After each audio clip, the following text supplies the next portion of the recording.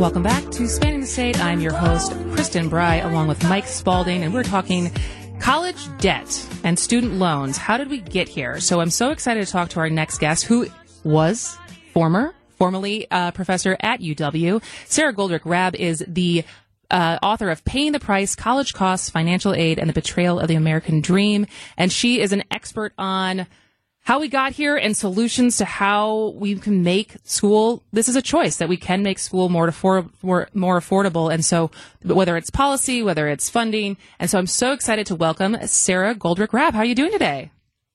I'm good. Thank you so much for having me. So excited to have you. So one of the things that I think is not common knowledge is the great debate that happened in the 60s, as far as when we wanted, as a country, we decided that it was good for us to have more people going to college. And yet there was a discussion on who should pay for it. And so can you tell us more about how our problem today really spans back to the 60s? Yeah, it definitely does. That's a time, like you said, when there was big, lofty federal policy goal was set.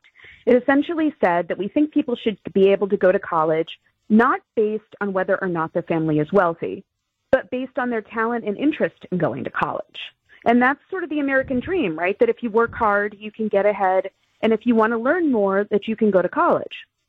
Well, at that time, they were trying to figure out how to do this. And they were also at the same time trying to figure out what the real problem was.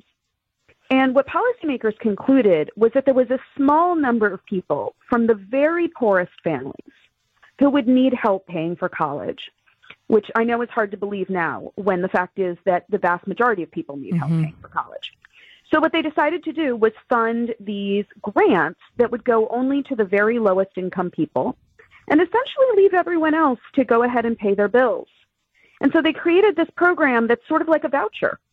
And that is exactly what it does. It goes to individual students, and they take it to colleges in different states, and they try to get a discount. But what they failed to understand was the behavior of those states. So, for example, in order to make college affordable, it has to be a partnership between the federal government and states. But a lot of states never agreed that college should become affordable.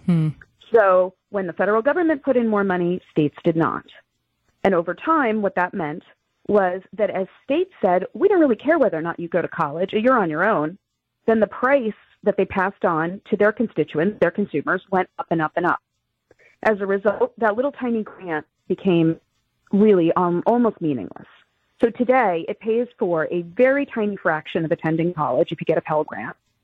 And all that it offered to the rest of us, and even to those low-income people, were loans. So we're here in a system that was badly designed, that misunderstood both the people it was meant to serve and misunderstood states. And we're obviously also in a tremendous amount of student debt. So Sara, you know, when Kristen and I were kind of batting this around the office last week and wanting to dive in a little bit, we were talking to people who went to college in the 80s and were able to work while going to school and literally pay per semester because of their part-time or maybe even full-time job as they were going to school. I just feel like since that time to where we're at right now, we were talking about UW-Madison for an out-of-state student, it's $59,000 a year. How did we get from being able to pay most of your tuition with a part-time job to in 2025, if I'm going to school, I'm looking at a $30,000, $50,000 per year price tag? That's right. I mean, you are. And by the way, it's not just if you're out of state. It's if you're in state, too. And even if you're somebody on financial aid, you can't even really working full-time pay this. It's that high. So, you know, there were a couple of things that were going on. Those people who went to college in the 80s were sort of lucky because there were policy changes that were happening in the 80s, and they were being spearheaded by Ronald Reagan. But they hadn't yet trickled down to make tuition go up. And it really was the end of the 80s and in the early 90s that we saw the effects of Reagan's changes at the federal level and of state changes in the state of Wisconsin that basically said, yep, you know what, more people are interested in going to college, let them, it's on their dime. And the state, as more and more people went to college, did not keep raising its investment in the state institutions, nor in financial aid. So I'm not saying there wasn't more funding for whether it's UWM, whether it's the technical colleges. There wasn't some more money put in over time, but it was nothing in comparison to the number of people going. So the pie was being divided smaller and smaller and smaller. And so these people who say, hey, I bootstrapped my college, my way through college, and you should too. The irony is they did the opposite of bootstrap their way through college. They actually were able to go and able to work through college because the state was putting in proportionally a lot more money at the time. They actually got a ride from the state. It's today's students that aren't. So we have to take a quick break, but when we come back, I'd love to talk more about the research you've been doing on what we can do. What are the solutions? What are the policy solutions? How do we actually, because in the first hour we talked about how the return on investment is there. There is still value in going to college, but we need to make it more affordable. So our guest, Sara Goldrickrab, will be with us when we come back. This is Spanning the State on WTMJ.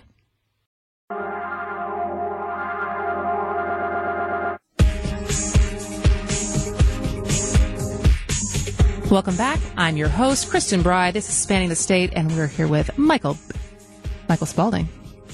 And we're also talking to Sara Goldrickrab, who's a former UW professor and author of Paying the Price, College Costs, Financial Aid, and Betrayal of the American Dream. And with the couple minutes we have left with you, Sara, I'd love to hear more about, in your research, which included following 3,000 students for 6 years, what can we do, whether it's at the federal level, the state level, individual universities, as far as we know that for some, not for everyone, but for going to college is still, there's a return on that investment, but the investment is just too high. So what should we be advocating for to make it more achievable for more people? Yeah, the first thing is, frankly, that people have to vote like this matters to them. I know that Wisconsin voters have a lot of different priorities. There's hardly one that's going to hit them more in their wallet than the cost of college. They need to act like it. So, if you look at the book, I show you charts about all the things that have happened over decades that have affected your 42 public colleges and universities in the state. And the fact of the matter is that their budgets have been cut on a per-student basis substantially over time. The UW system is one of the least affordable systems of public higher education in the entire country. The second thing is, beyond, electing a governor and a legislature that wants to support higher ed and therefore help families pay for college, is to hold the UW system accountable for who it gives money to. Right now, in the UW system, the rich get richer. So on a per-student basis, the students at UW-Madison, the place that's hardest for the average Wisconsin person to get into, the place where people come with the most family money in hand and the best high school education, in other words, the place that should receive the least funding per student, is getting the most. And one of the places that's furthest behind in getting resources is UW-Milwaukee, a place where a city that frankly really needs people to be able to go to college so that they can get the skills they need to work. Another thing that people can do is advocate for affordable housing for college students. The leading cause of student debt right now is actually not tuition, it's rent. Wow. And rent is affecting technical college students, and they're affecting all kinds of people. People think this is just about tuition. It's not. Full-time college students do not qualify for the low-income housing tax credit, which your developers across your state use to build private housing.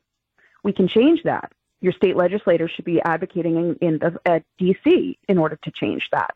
It's another example. And the last thing is this. All over the country, states are advancing supports for students' basic needs for things like food and housing and child care. But Wisconsin has not passed a bill to put people on college campuses who can help if a student is on the verge of dropping out of college over a $200 utility bill. So they're dropping out and they're in debt and they don't have a degree to pay for it. It's a disaster.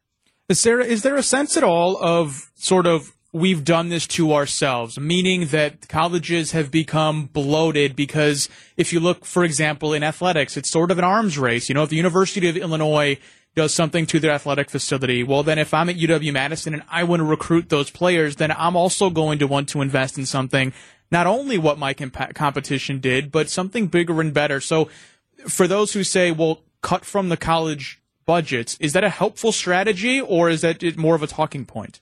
Yeah, it's more of a talking point because here's the thing. There's some truth in all of that, but that truth in your state only applies at UW-Madison, and it only applies to a fraction of the problem. So if you take that argument and you swing that argument at a place like UW-La Crosse or Stout or Milwaukee, the fact of the matter is that isn't relevant. we are also doing it to ourselves, though, to the extent that we fetishize a really small group of colleges in this country that everybody thinks they have to go to, when there are more than 4,000 colleges in the United States.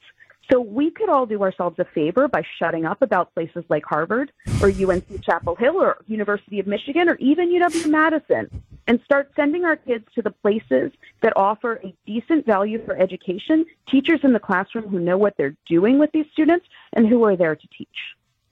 I think there's a joke about getting people who went to Harvard to shut up about going to Harvard, and it's baked in there somewhere. But Sarah, there definitely is, and so I think that is one of the strongest points as far as I think specifically when it comes to advocating for two-year schools. I think I said at the beginning before you joined us, Sarah. I started at two-year school in California, and it was the best thing I ever did. Not only because it was made going to college more affordable, but also I got to learn how to go to school, which I think this need to go to school right away and have that dream, rethinking that is a great lesson. All right. Thank you so much for your time, Sarah.